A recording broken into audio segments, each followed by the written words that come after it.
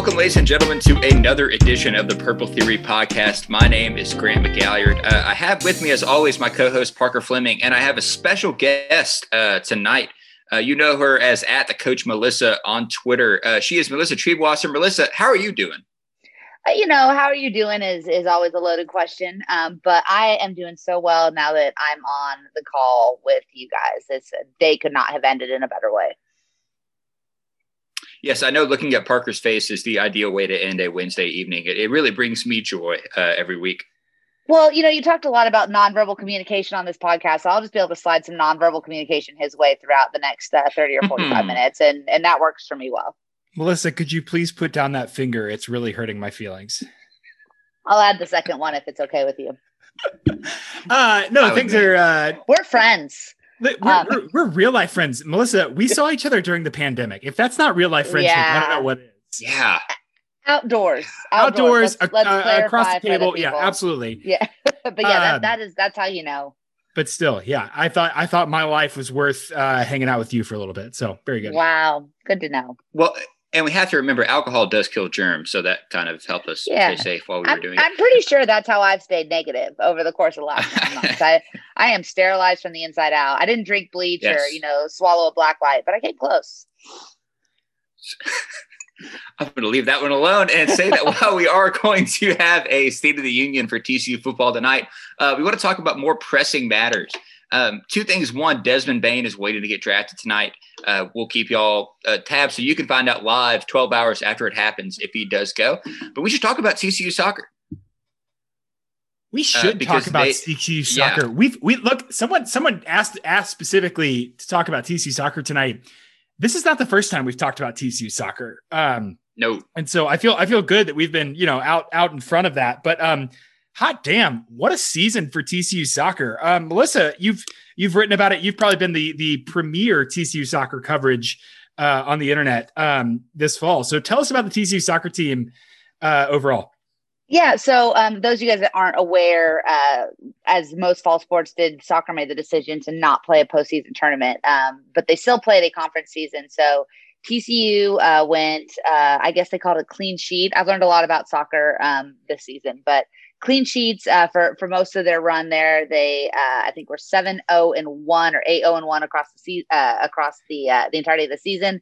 They played West Virginia at home in the final regular season game of the year, and because West Virginia was a one-loss team at that point, anything a tie or a win would have given the Frogs a Big 12 championship, and they managed to pull off the 1-0 win in front of a very, let's call it COVID precarious crowd at John Justin Field, Garvey Rosenthal Field at John Justin Stadium or something. I don't know. As with everything at TCU, 75 names because 75 people donated billions of dollars. But just a really, really fun team to watch. They just swept this morning, kind of swept a lot of the major awards. Offensive Player of the Year, Grace Collins, who had the game winner against West Virginia. Goalkeeper of the Year, Emily Alvarado, who is like, again, I'm not a huge knower or understander of the game of soccer, but you watch Emily play and it's obvious that she's just a real special player and goal. And then also midfielder on the All Big 12 team and Yasmin Ryan, who missed that championship game with an injury, Grace Collins, and then had all freshman team members and Mars Akins and Olivia Hassler. So Eric Bell was coach of the year, much deserved.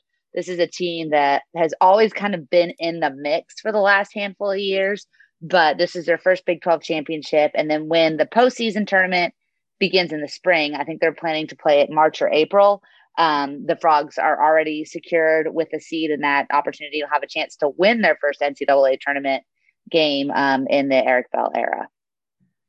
Okay. I'm fascinated by this on so many levels. So I don't know how familiar either of you are with minor league baseball, but the Pacific Coast League, where the Memphis Redbirds, Memphis, my hometown, play in, does an interesting thing. Like many minor league baseball teams, they play. Grant is raising its hand. Yes, I know Memphis is nowhere near Pacific. I don't understand it. Okay. They're in the Pacific. Thank you for answering my question. Yes. It doesn't make sense, but here we are. But what they do is they do first half, second half. And so if you win the first half, you're guaranteed a spot in the postseason. I think there's all sorts of possibilities with kind of the COVID and break to do something interesting like that. And so we'll see how TCU soccer kind of pans out there. I will say, without playing a postseason tournament this fall, one can only speculate how many goals TCU would win the national championship by. 2, 4, 6, 10. Who knows? We can only speculate. Lest you think this is lip service, though, I do have soccer stats. I went and found some soccer stats. So this guy, Emily Alvarado, 92.5 save percentage, led the nation. She gave up 3 goals all year. And you might be tempted to think, oh, well, she didn't really play that much. She didn't face a lot, whatever. 25th in goalie minutes, and no one who had more minutes than her had a higher save percentage. So just really, really incredible stuff at the goalie. Grace Collins, 51.7% shot accuracy, 37th overall. And again, you might think, oh, that's maybe she was really selective with her shots. 12th overall in shot attempts and 15th overall in goals. And then finally, TCU, 4.67 points per game. 4.67 points per game in a soccer match is incredible. 7 of 9 games were shutouts. That is insane. That is the equivalent of being 2010 Alabama, I think it was. Yeah. That is the 2010 Alabama defense of soccer performances by TCU this year. Yeah, they somehow managed to work their way onto SportsCenter's top 10 I think 3 different times with the fantastic goals that they scored. And they only played 9 games. That's once every 3 games that a women's soccer team was on ESPN's SportsCenter top 10. Ridiculous. And I'll tell you what's really exciting. Mars Akins, she was the second straight Horned Frog to win the Big 12 Freshman of the Year award. So the program's only getting better, and it's not there's youth movement there. It's not just a talented senior class that's carrying this team. Yeah. There's a bunch of really talented young players. Grace Collins is one of those players. Again, I'm not going to sit here and act like I'm a soccer expert all of a sudden. I'm not going to be somebody on Sunday morning Twitter. But I do feel like she's one of those people that when she has the ball, the reaction from the crowd is just completely different than it is with anybody else. I saw her just shake people left and right on Friday night. And the goal that she scored that did make SportsCenter's top 10 was one of the most impressive things I've seen. And it was cool because she talked after the game how she had just been working on that in practice the day before in that exact same scenario. And she had that moment that, athletes get that was kind of like, oh, shoot, I know exactly what to do here. I just practiced this. And then she executed it. Just a beautiful goal. It was great to be out there. TCU women's soccer regularly leads the Big 12 as far as environments to play in. They are definitely one of the biggest and best and loudest crowds in the conference. And so when things are a little bit less hectic and scary in the world, definitely a team worth checking out. And if we're at a sense of normalcy in the spring when they get to play in the tournament, if they get to play close by, I highly recommend everybody traveling out and being a part of that. They are that's a really fun way to spend an evening watching TCU women's soccer. For sure. Yeah, for sure. By the way, if you would like to join Sunday morning Twitter, Tottenham Hotspur plays Manchester City Saturday morning. So I will be active. Are you speaking Arabic? I didn't understand any of that. I wasn't throwing shade at Grant you, McGalliard for these tweets. I know. I mean, I was throwing a little, but I know. Well, shout out to the Horned Frog soccer team. That is awesome, legitimately, and it's really cool to just kind of add another layer to TCU's athletic portfolio, and if they can continue that, I think Eric Bell is a really good coach, and they can keep making waves in the Big 12, and hopefully we'll see them next year have the same success and go deep in the spring when the tournament starts. Should we talk about football? I guess I kind of would have preferred to just talk about more of a successful program and talk about soccer for the rest of this thing, but we promised you a State of the Union. What we're going to do is just kind of evaluate where TCU is at this point in time with regards to the football program, but that could take on a number of layers. Parker, I assume you have a lot of thoughts on this, so I'll give you kind of first dibs, and you can just kind of steer the conversation wherever you want, but give us your opinions, as I know you enjoy doing. I feel compelled to remind you that everyone dies. Death is batting 1,000 since about AD 33. What podcast am I on? Jeez. I didn't sign up for this. And so I just want to clarify that I went into the numbers today. I went so deep into the numbers. I went back. Okay. I have been charting TCU football for the last 2.5 seasons and then have some data sources for prior to that. And I have done it across a slew of notebooks in no kind of systematized fashion. Today on my desk, I went through all of these notebooks. I gathered some of these past charts I did last year. I looked at just everything I could do to think maybe there's some shred of optimism. Maybe there's some way that TCU in 2019 has evolved, has adapted, has potentially taken a step towards improving the offense and therefore improving the program. And my friends, I'm here to tell you, I have nothing. I have nothing for you. TCU currently sits at 3-4. They do have 2 one-score losses, but the more you think about those one-score losses and that one-score win against Texas, the more you think, I don't know. We're looking at a team that has played 9, 10 one-score games in the last 2 seasons and has lost 8 of them, I think, offhand. Yep. And so at some point you have to ask, is this bad luck or is this how things are? And I think we're settling on how things are. So TCU is currently 9th in net points or net yards per play. They're allowing 5.29 yards per play, or excuse me, they're gaining 5.29 yards per play on offense, but allowing 6 yards per play on defense. They are only better than Kansas in their net yards per play. They're worse than Baylor. They're worse than Texas Tech. They currently sit at just an absolutely unthinkably abysmal 39.8% success rate on offense, which is 95th overall. Their defense. Drink. Yeah, everyone take a drink there. None of their losses. So one stat I really like is kind of the post-game win probability. And for the uninitiated, post-game win probability just says, what were the important factors of college football success? How did the 2 teams do on that? And how often do we expect a team who performed like this to win? So it kind of factors out randomness. And TCU has a win expectancy of 1% against Oklahoma, 47% against Kansas State, and 18% against Iowa State, 2% against West Virginia. So just every single loss has been decisive. It has not been unlucky. And the more we learn about this TCU football team, the more we know what we've known all along, the more we confirm what we know all along. TCU football's offense is broken in some fundamental ways, and they do not have the capacity or the wherewithal, despite having the talent, to adapt in any kind of way to the modern game of football. Okay, well. Subscribe to the Purple Theory newsletter. See you next week. Very sad now. I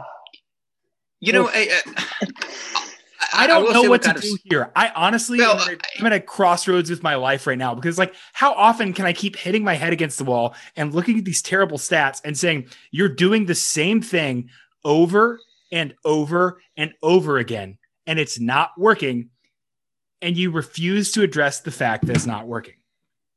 Yeah, and that's kind of the weird thing about this season, and I think we've tried to define that in 18 different ways. But,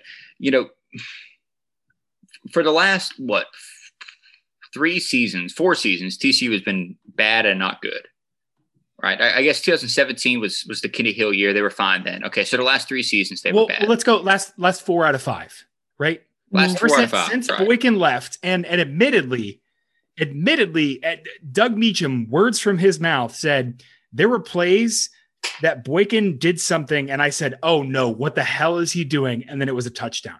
Trevon Boykin was lightning in a bottle. No one could contain him. He was a free spirit who scored touchdowns. That was not TCU's offensive design.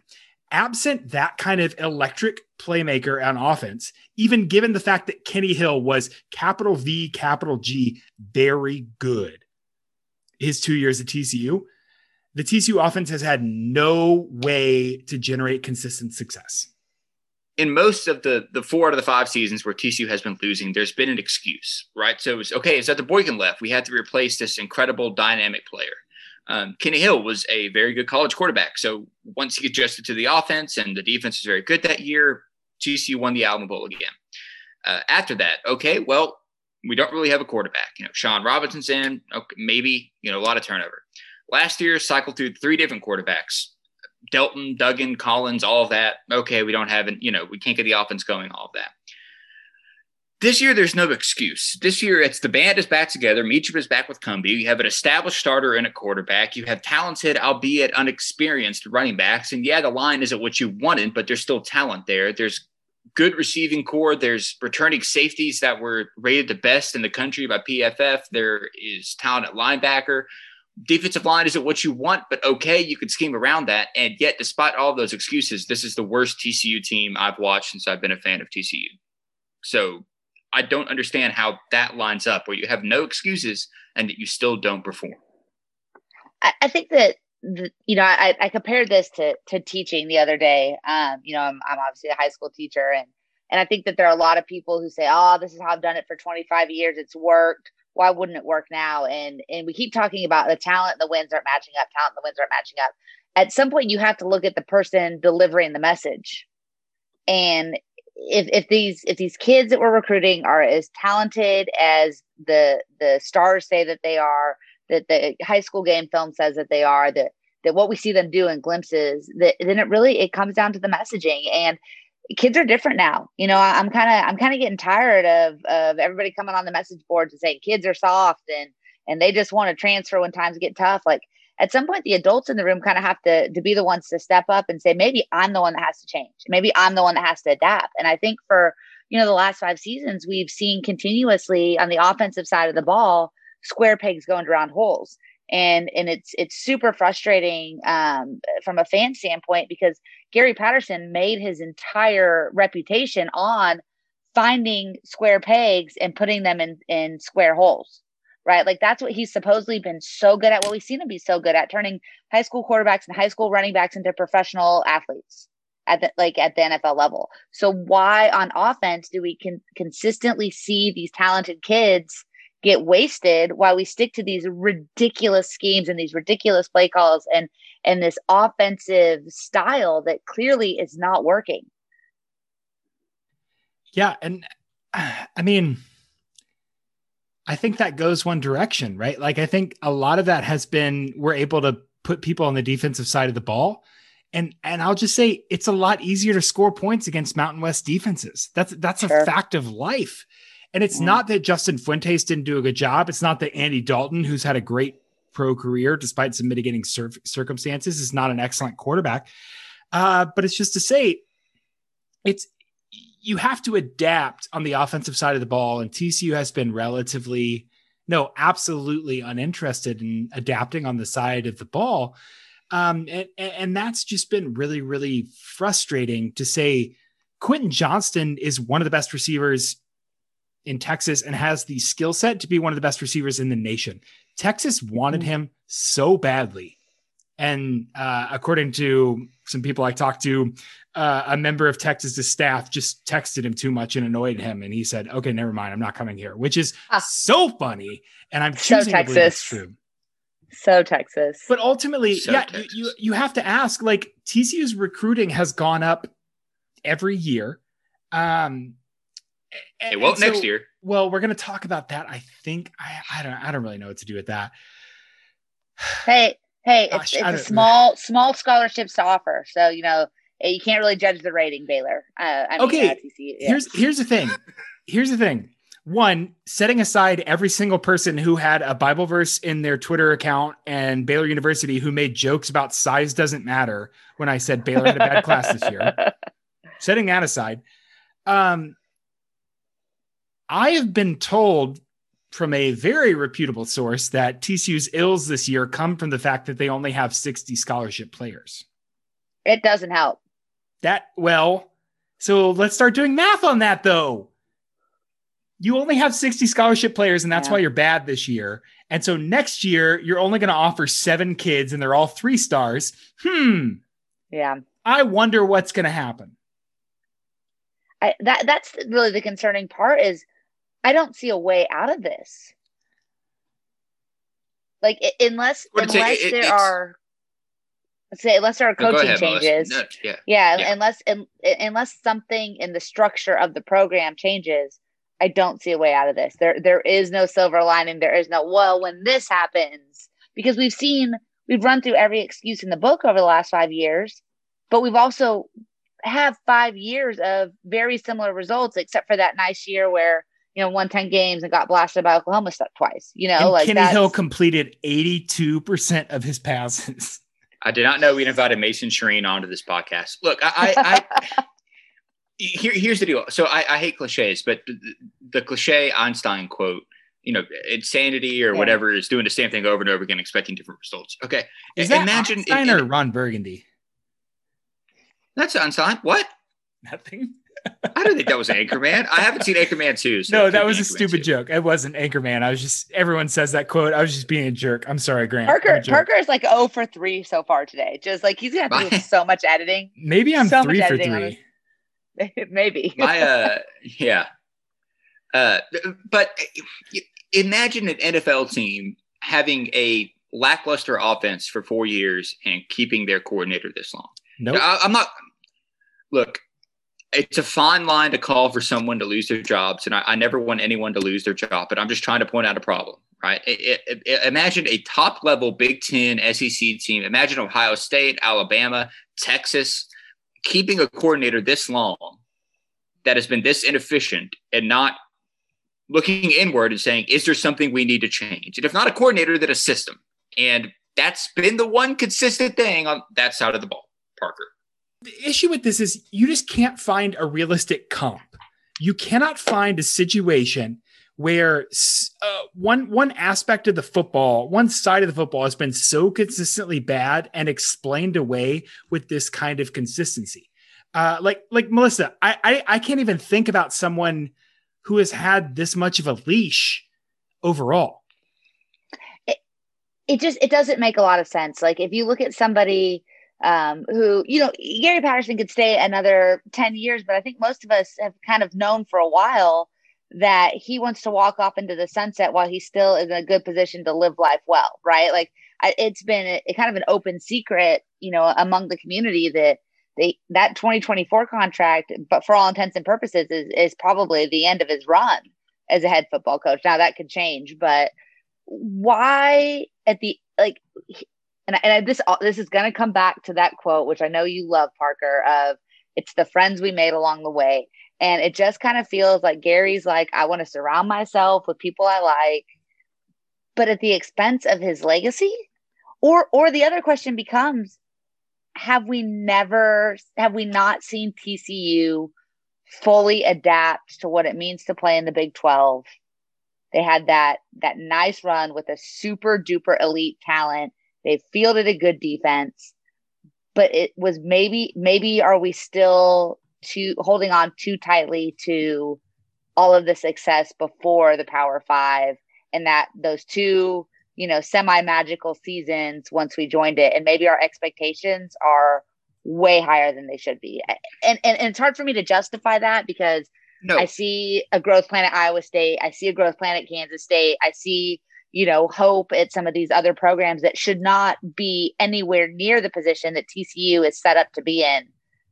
But they have a mountain to climb, and it feels like TCU is kind of sliding down with the Avalanche on the other side. Well, so I tweeted that out today. I said, here's an interesting way to think about college football teams. When's the next year your team should compete for a conference title? Answer that question for TCU. It should be next year, but... Yeah, ideally, yes. Is it going to be? No, but ideally. No. I mean, that's the moon cycle. Not even ideally. It should be. If you look at the talent, if you look at the age of the players, if you look at what's available to you on both sides of the ball next season, if you say that the pandemic is not going to be the excuse, if you say that they're as healthy as any other program in the conference, we've been saying for 2 years now, 2021 is the run year, 2021. But do you see anything that makes you go, okay, these are some growing pains, these are some young players, but we can see the puzzle coming together? I don't see the puzzle coming together. Not at all. If the issue, that's the thing. If the issue was the players, it'd be a different story. Mm-hmm. I don't think that's the issue. Melissa, you made a good point about TCU fans, at least, hanging on to expectations from Mountain West success. And, it's funny if you think about fans of truly elite programs in really any sport, Alabama football, Duke, North Carolina basketball, stuff like that. Imagine those programs suffering through a 3-year stretch like TCU has had. I mean, heads would roll. Yeah. And I just think that TCU is kind of and TCU supporters have a inflated sense of the program. And I do too. I'm counting myself on that. But in reality, since 2000, what do we have to show? TCU won the Rose Bowl in 2011, lost another BCS Bowl, and then won the Peach Bowl. And since then, they've done nothing. They had a great comeback against Oregon. But man alive, I sometimes I lay awake at night and I wonder, are we just kind of overestimating ourselves a little bit? Yeah. Okay, let's do that in real time. Who are TCU's peers? Who are TCU football's peers right now? Okay, wait. Let me quantify this. Oh, yeah, come on. Who are TCU's peers when you look at resources, school size, recruiting base, or who do we think in our heads TCU's peers are supposed to be? Both. I want to answer both of those questions, I think. So first, let's do who do we think TCU's peers are? Who should TCU's peers be in your mind?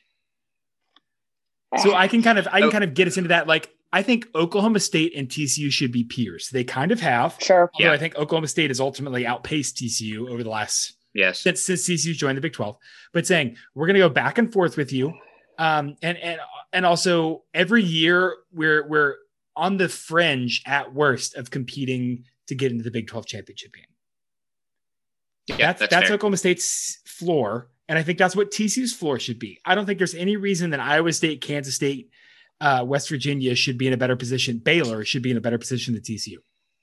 I disagree with that. And that I think TCU and Baylor actually operating at their best should be linked. Okay. I'm fine with that.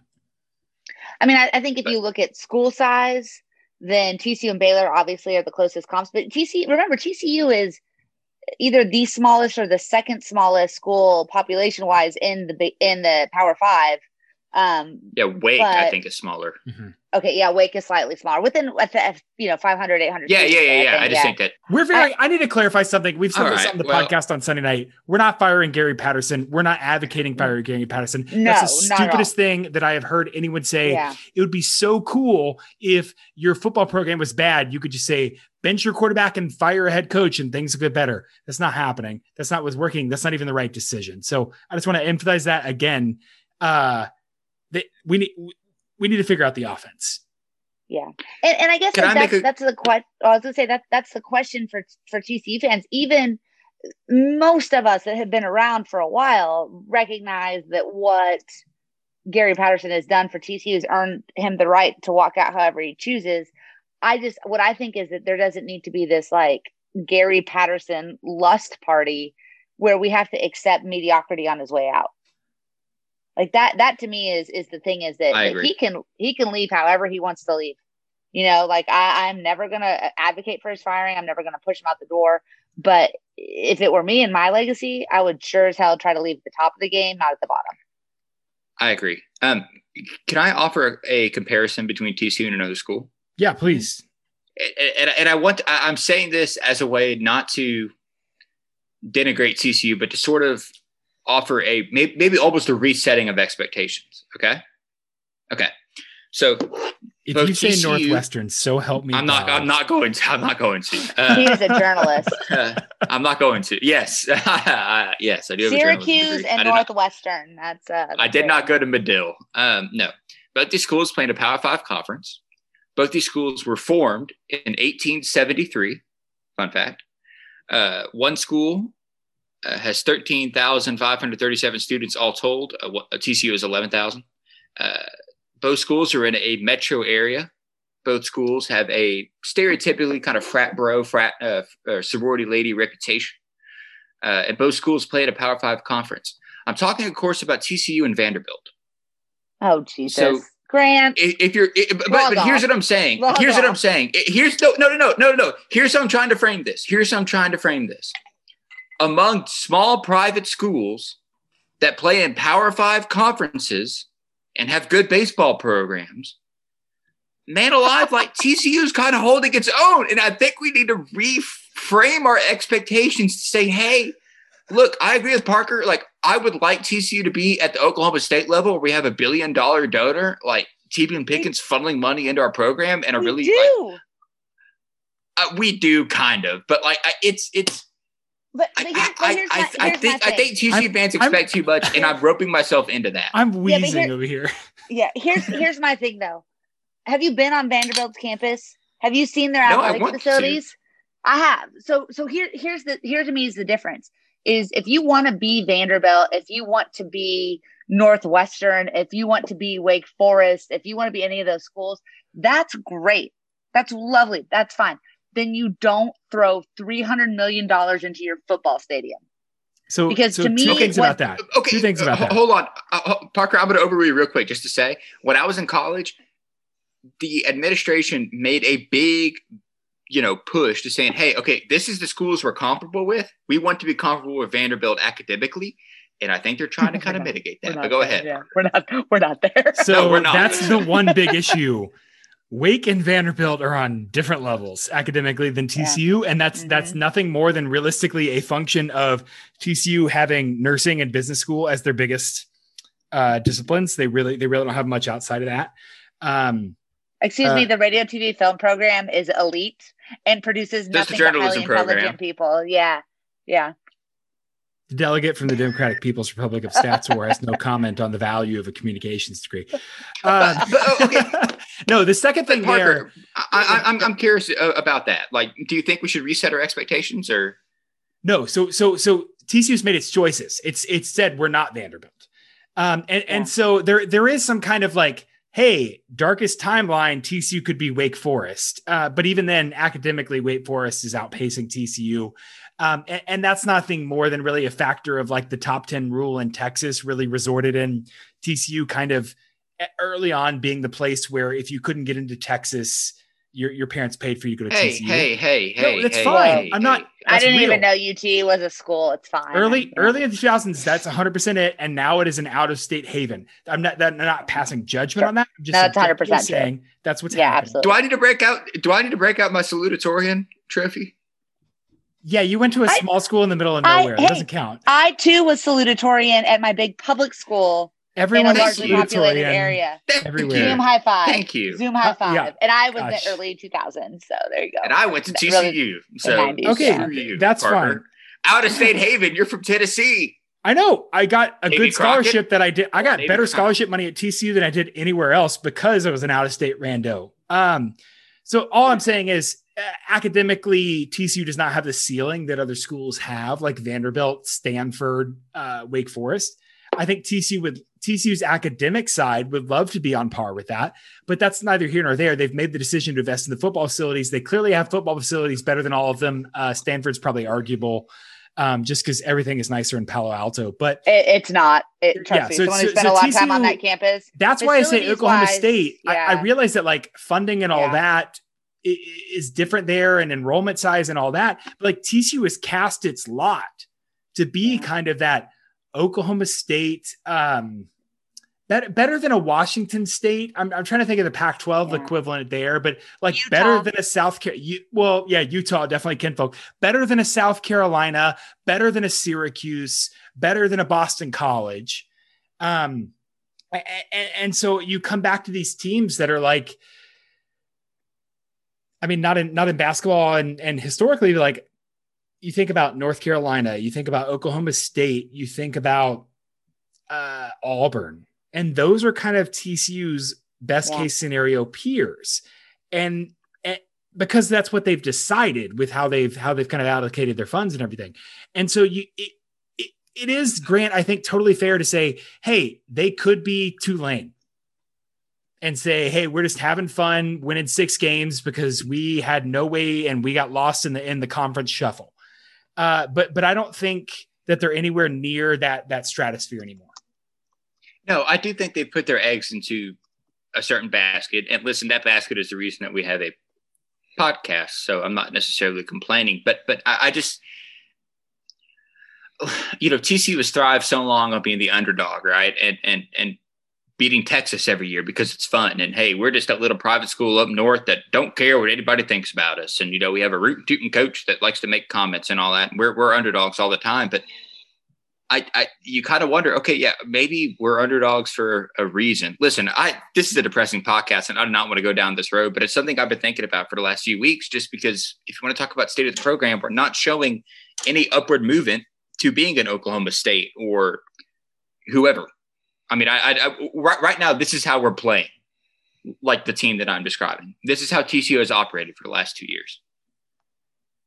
Yeah, I agree. They've been lost. So let's put some direction on this. Because we told Melissa a half hour and it's been like 45 minutes. So it's fine. the Dallas Mavericks are not going to select Josh or Desmond Bain, and I'm very sad because they're selecting Josh Green, who's Australian.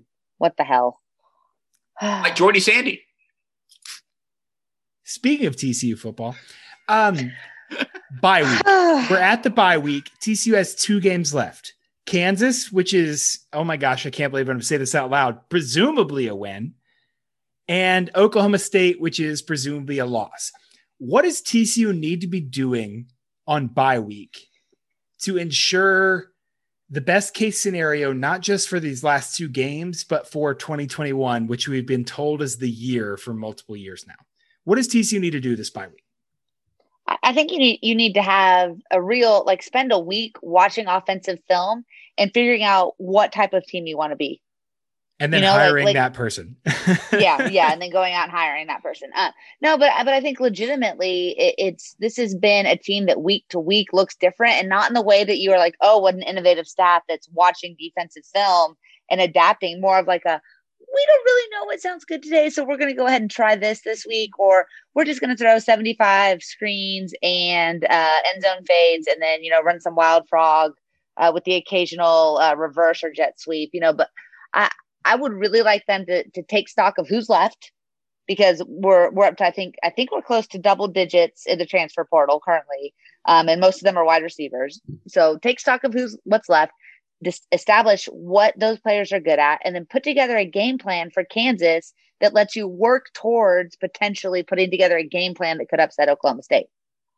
Can I'm going to segue. I don't know why I asked. So 2 things. One, you're absolutely right. I think TCU is far too matchup sensitive. They're not asking the question, what do we do well? They're saying, what does the opponent do poorly? Yeah. And then can we try and attack that? And I think that's not a good way to go about your offense. And then 2, can I ask, here's my theory about that. I think the one way that Doug Meacham has had a fingerprint on 2020 TCU, well, there's 2 ways. One, we've run the diamond formation instead of the wild frog. Have we seen the wild frog this season? Yes. Well, if you count Matt Downing playing quarterback, then we did a lot. No, we did. We saw what's his face? Barlow on touchdown. Yeah. Not Barlow. Foster. Yes, DeMarco Foster. DeMarco Foster scored a touchdown on the Wild Frog. And I think we've run it 1 or 2 other times as well. But 2 or 3 times, yeah. Which is proof that it works. Yes, obviously. Establish the run. I'm cutting that. The second thing I will say, so the second way that Doug Meacham has had this is a theory. I'm not saying I believe this, has had a thumbprint on this program, is he's basically told receivers who've had problems with drops in the past, you don't have playing time here. Okay. He's been very vocal in back channels, and I won't say any more about that, about certain types of receivers not fitting in the system. And everyone who has transferred from TCU saw significantly decreased usage this year behind younger receivers who have better hands. Fair. And so I think that I'm not as worried about the transfer problem, because I think that's Meacham saying, hey, if you want to run block, sure, stay here. That's great. And then my response to that would be, is Doug Meacham sticking around a while, or is he going to be able to play nice this time around? Or if you're going to run off a bunch of talented but maybe not great fits, or maybe guys that had drop problems, is run them off as opposed to coach them up if that's possible. Then I hope he's in it for the long haul to continue to develop the program the way he wants it to be. My pushback on that, and I'm agreeing with you, Melissa, and adding another layer here, is that why don't we, I don't know, run the plays to the receivers that have good hands and trust them to make catches over the middle and routes like, I mean, the Pro Wells play, which runs or which works, all of those, like okay, if we have a receiving core full of good hands, then why are we throwing screens and like low percentage fades to them? Mm-hmm. Yeah. So I actually did some dives on this as well. And TCU's 3 most used routes this season are a hitch. They've thrown it 39 times, a screen. They've thrown it 25 times, and a halfback flare. I guess halfback is a really old way to say it. Running back flare, 16 times. Since 2016, so 16, 17, 18, 19, 20, 5 seasons, they have run an inside route. So that's an HB wheel, an HB pivot or circle, a crossing route, a slant, an in, a post, or a seam 27% of the time. That is 3 out of 4 routes are outs, goes, screens. I just don't understand. Well, I actually legitimately do not understand. You've had terrible quarterback play and you haven't adjusted one single bit, and you're still running this JV offense from 2006. Well, and Parker, so here's kind of where I'm confused, right? So please correct me if I'm wrong, but Cumbie's an air raid guy, right? Cumbie is one of the air raid guys. Yeah, absolutely. I'm just asking you to check me here. Absolutely. Yeah. Right. Where's Mesh? So that's that crossing route, right? That X, yes. Only 92 times. And I got to look at this. I got to empirically quantify this, and I don't know that I can. But Grant, I'll tell you. I talk about this all the time. This is hilarious. The first half drive against Texas in 2019 into the half, right? Yeah. Where TCU had the ball very late, and they went like stick mesh, stick mesh, stick mesh. They moved the ball so well into the game against Oklahoma. They went Zach Evans wheel, stick mesh, stick mesh. Against West Virginia, they went Quentin Johnson, skinny post RPO, Tay Barber play action in. Both of those high probability throws, line of sight, scheming your guys open. And I do not understand. I legitimately, this isn't even a critique. This is clear and utter bewilderment on my behalf. If you don't have confidence in Max Duggan as a passer, which TCU clearly does not, right or wrong, why are you not throwing more high probability routes? Why are you just throwing screens and goes and saying either our receivers make a move and bust for 5 yards, or you are lucky to connect or get a pass interference 30 yards down the field? I don't understand it. Here, and I definitely don't know all the scheme breakdowns and all that kind of stuff the way that y'all do, admittedly. But one thing I know is that anytime you watch a football game of any level, high school, college, pro, you always hear the announcers talking about, they script the first 15 plays and they're trying to get their quarterback in a rhythm, right? So if you know nothing about football other than you just casually watch it as a fan, you know well the offensive coordinator's number one job is to get their quarterback in a rhythm. And if you have a talented, competitive guy who we've seen make throws, right? Like we know he's capable. He's not consistent. We know he's capable. Why would your number one priority out of the gate every single game be to script those first 15 plays or whatever TCU specifically does number-wise in order to get Max Duggan comfortable and in a rhythm? It doesn't seem that hard. I feel like any of the three of us could write 15 plays that would give Max a shot to get into the flow of the game against any opponent that TCU is going to face. Yeah, 2 things there. One that counts as Melissa say something nice about Max Duggan, which we require all of our guests to do. So bingo, put it on the board. Number 2, you're exactly right. And this is something I've harped on. We talked about this going into the Oklahoma game where Riley clearly gets Spencer Rattler into rhythm. He has quick throws out. They're to the flat. They're not always over the middle, but it's okay. Hey, listen, get a couple completions, then we'll look downfield. That pass that Duggan threw against Tech on the first play of the game, offensively, that got picked off, was irresponsible. And you're exactly right, Melissa. You could point to good teams that do this.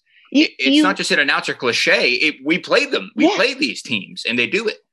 Well, and what I don't understand is you have Pro Wells. How hard is it to run a stick or an option in the middle of the field and get that guy the ball? He just has to go. He can run the Jason Witten play, go 4 yards, turn around, make a catch, fall forward. You're telling me you can't move the ball just doing that? It seems far too simple to not be done. And that's what I don't understand is I don't know if it's that these guys are getting too cute with it, if they have these high expectations, or if they have this like deep in depth, oh, this is what the other team does, so we have to fight them. But at the end of the day, run the play that works, then run a different play that works, and then go back to the play that works. Like, and I just can I just yes. One more thing just to capitalize on this? If I see a running back break off a 25-yard or a 40-yard play or get his helmet knocked off and then get a touch the next play out of I am going to lose my mind again. How many times have we done that? And every single time it has been for a loss. Like, I play enough Madden and the NCAA 14 football to know when your running back is gassed after a play, you don't give him the ball again. Like, we have 4 of them. This is not rocket science, people. It's not rocket science. It doesn't seem. And they're hard. All decent.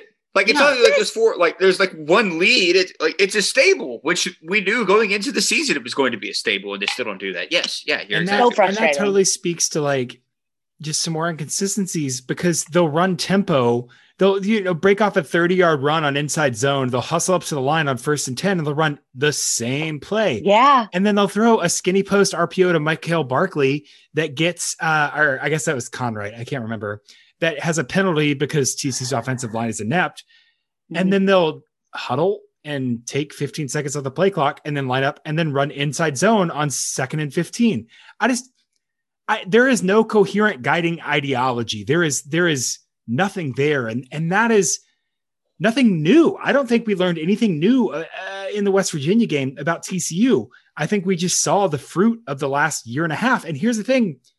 You're going to ruin Max Duggan. You haven't yet, but you're going to if you keep this shit up. You want to talk about 1,000-yard stayers. Max Duggan on the sideline, they'll just cut to him sometimes during the game, but it looks like he's on it's like the Battle of the Somme out there, man. Like, he does not look like he's having fun at all. There's this great song, Bruce Springsteen, called The River. It's about how life doesn't work out like you want it to. And he says, is a dream a lie if it don't come true, or is it something worse? And Max Duggan's listening to that song on the sideline sometimes, man. I feel for the kid so bad. I've never been less surprised about a bearded man quoting Bruce Springsteen than I am about Parker quoting The River at this point. I'm just saying the last time I brought up Bruce Springsteen, you said, I don't know that song. So I was just contextualizing for you. I'm sorry. Do you remember those old Georgia Tech teams that had Calvin Johnson? And they had a quarterback. And Demarius Thomas. Thomas. And Rashad Choice, I think. Yeah, like they had some, not Monty Ball, the other guy whose name is Ball. Yes, they had a good players. Yes. Yeah. Reggie Ball. And this wasn't a pass-heavy offense, but what they did is they always had quarterbacks who could run well, who could work on play action, who you could move the pocket, and who could just find their talented guys in space. Like, that's a bold strategy, though. I don't know if it'll work out. I don't know if I hate to put the ball in the hands of the players who are good. I don't want to put that pressure on Max or the offensive line, but I don't know. Like, obviously, like Quentin Johnston isn't Calvin Johnson right now, but man, like he's give him a shot to be. Yeah, give him a shot to be. I can guarantee he won't be if you keep treating him like this. Yeah. If every catch is contested, if every throw is made under duress, and if every run is predictable, then you really have no shot of running a coherent offense. And right now, all those 3 things are happening at a TCU offense. Well, and here's the thing I'll say about Max too. Again, like he's not like I'll never ever get over the way he missed Tay Barber in the end zone Saturday. I'll never get over that. I don't know that it would have changed the game, but I'll never get over it. But here's the thing I've noticed about Max. When he sees a 6'3" wide receiver that can jump in one-on-one coverage, he almost always throws the ball that direction if given a chance. Right. So he's not afraid to make the tough throw. He's not afraid to make the big play. And he's not afraid to give his receivers a chance. The only thing that's handicapping him in doing so is the play calling. Yeah. And it's like choices have consequences. If you never put him in positions to make those mid-range throws and then he has to make one under pressure to an open receiver, like obviously he's not going to be prepared to do it. So yeah. Gosh. Okay. We can rant about sad. This forever. Yeah. This is going to be depressing. Desmond Bain hasn't gotten drafted yet. So many things are happening right now. I don't know that we have Twitter questions that we're going to address. I don't really know how to sign off this podcast because there is no resolution. There's no resolution. Can we? Okay, I'm going to save. Yeah, take me out of this headspace. Yeah, let's go. Well, I'm going to save, not making fun of, but addressing the Briles Baylor radio appearance for my column tomorrow morning. Which is can I just say, can we? Most pretentious thing I've ever said. But yeah, can we not? Yeah, can we? That's could be the general focus of the column. Is let's not. Dude, friend of the podcast, you want to know about offense in that time period? You want an evaluation on Baylor? Call Cody Alexander, friend of the podcast, who is an upstanding guy and knows all that stuff. Yes. Don't dive in the dumpster. Ridiculous, indefensible, stupid.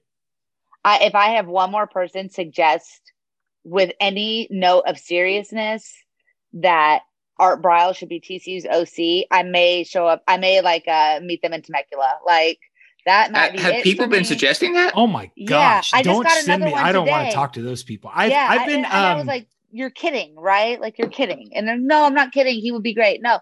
Oh, someone legitimately said, oh, the issues with oversight won't follow him.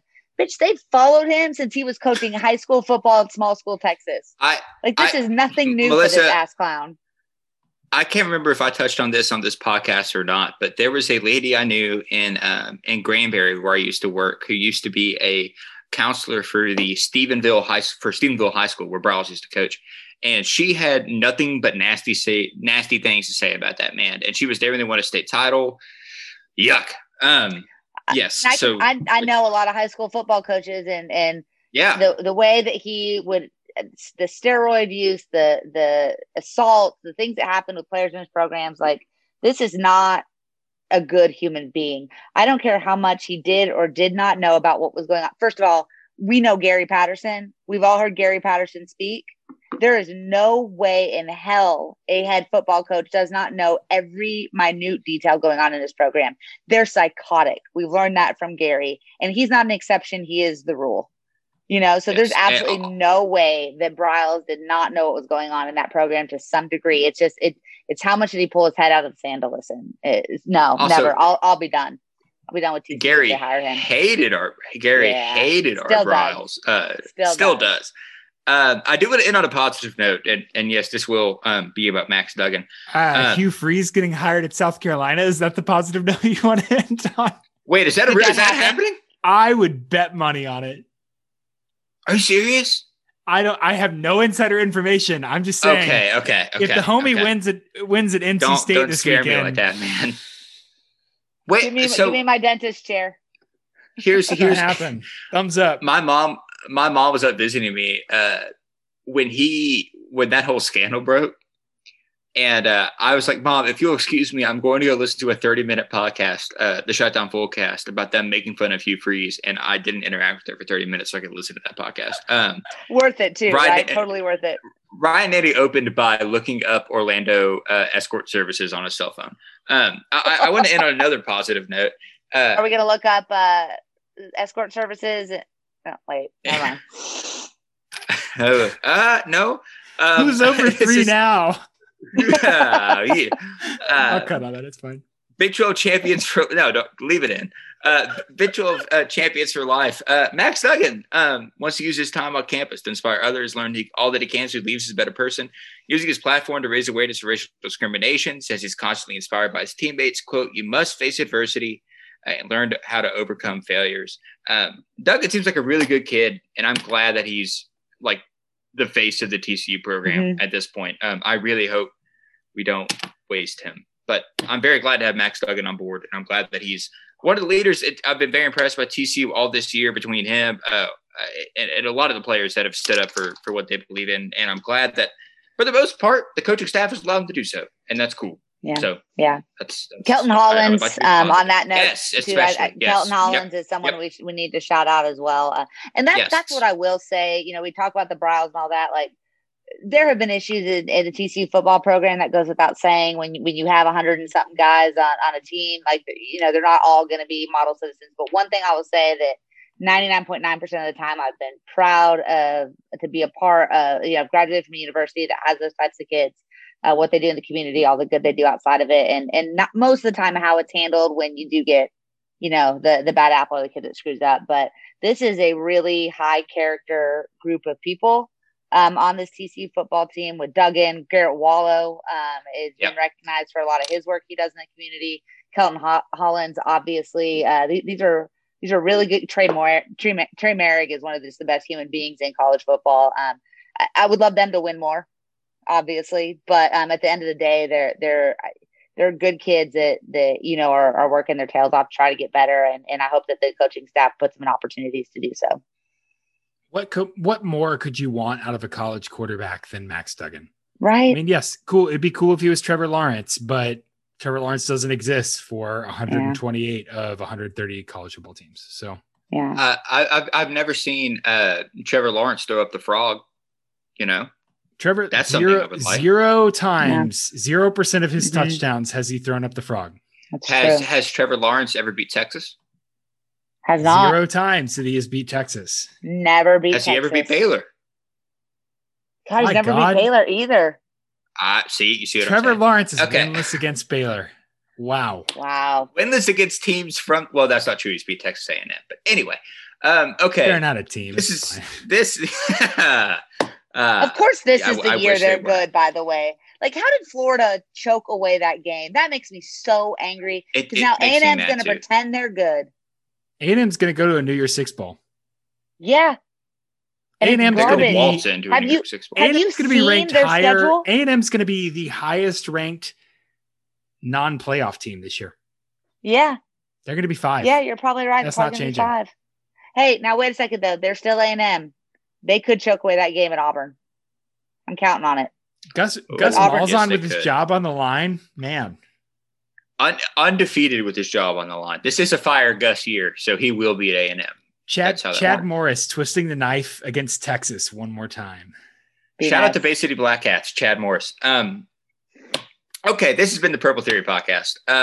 Or some kind of version of it. Who knows? Some kind of version of it. But no, I think this was a honest to goodness look at the state of the TCU program. I'm sorry for comparing TCU to Vanderbilt, but that's what I will stand by that. Can I interject there? Can someone, I was a tour guide at TCU and I can't remember, wasn't there something about the brick at Vanderbilt and Tulane and TCU? Like TCU's brick is the same brick in the buildings they use at Vanderbilt or something. Someone who knows this, DM me. Tell me about this. TCU's brick was specific. Like Vanderbilt and TCU and Tulane all had like a certain type of brick that was like shared or something. No, the TCU brick is specific to TCU. It was a custom color created by Acme, I thought. Maybe I'm confusing. So I think Tulane and Vanderbilt have a thing, and maybe I'm confusing TCU. Someone knows the answer to that. Someone tell me about that. That was all my interjection there. Grant, you're forgiven. Also, I apologize that the podcast the last 2 times has been external processing, but we all need this. So if you want the hard analysis, subscribe to the Purple Theory newsletter for the cost of a beer a month. You can get some of the deepest thoughts about TCU football on the internet. So make sure you're subscribed there, purpletheory.substack.com. We'll be up and rolling tomorrow morning. We'll probably have some random stuff between now and the bye week, or rather now and the Kansas game. And as always, questions, comments, concerns, the DMs are open at Stats of War and at Grant McGalliard. Our guest tonight has been at the coach, Melissa Triebwasser. She can be found at Frogs of War and on Twitter. Other than that, anybody got anything else? Beat bye week. Enjoy the bye week. You know what? Hey, I'll say this nicely and not to drag on. Everyone have a happy Thanksgiving. Be safe. But as much as you can and in a safe manner, like enjoy family, enjoy the bye week, all that. Don't think about TCU football. And then Saturday, wake up ready for the Kansas game. But this has been a tough year. We all earned a little bit of a break to eat whatever we want and fried turkey. So the Purple Theory mid-game or halftime live stream on Thanksgiving is going to be lit. Just prepare yourself for that. It's going to be bad. Lit's a big word. Melissa, thanks for coming on. Always fun to talk to you. We're gonna sign off and get off this damn podcast. Go Frogs. Go Frogs. Go Frogs.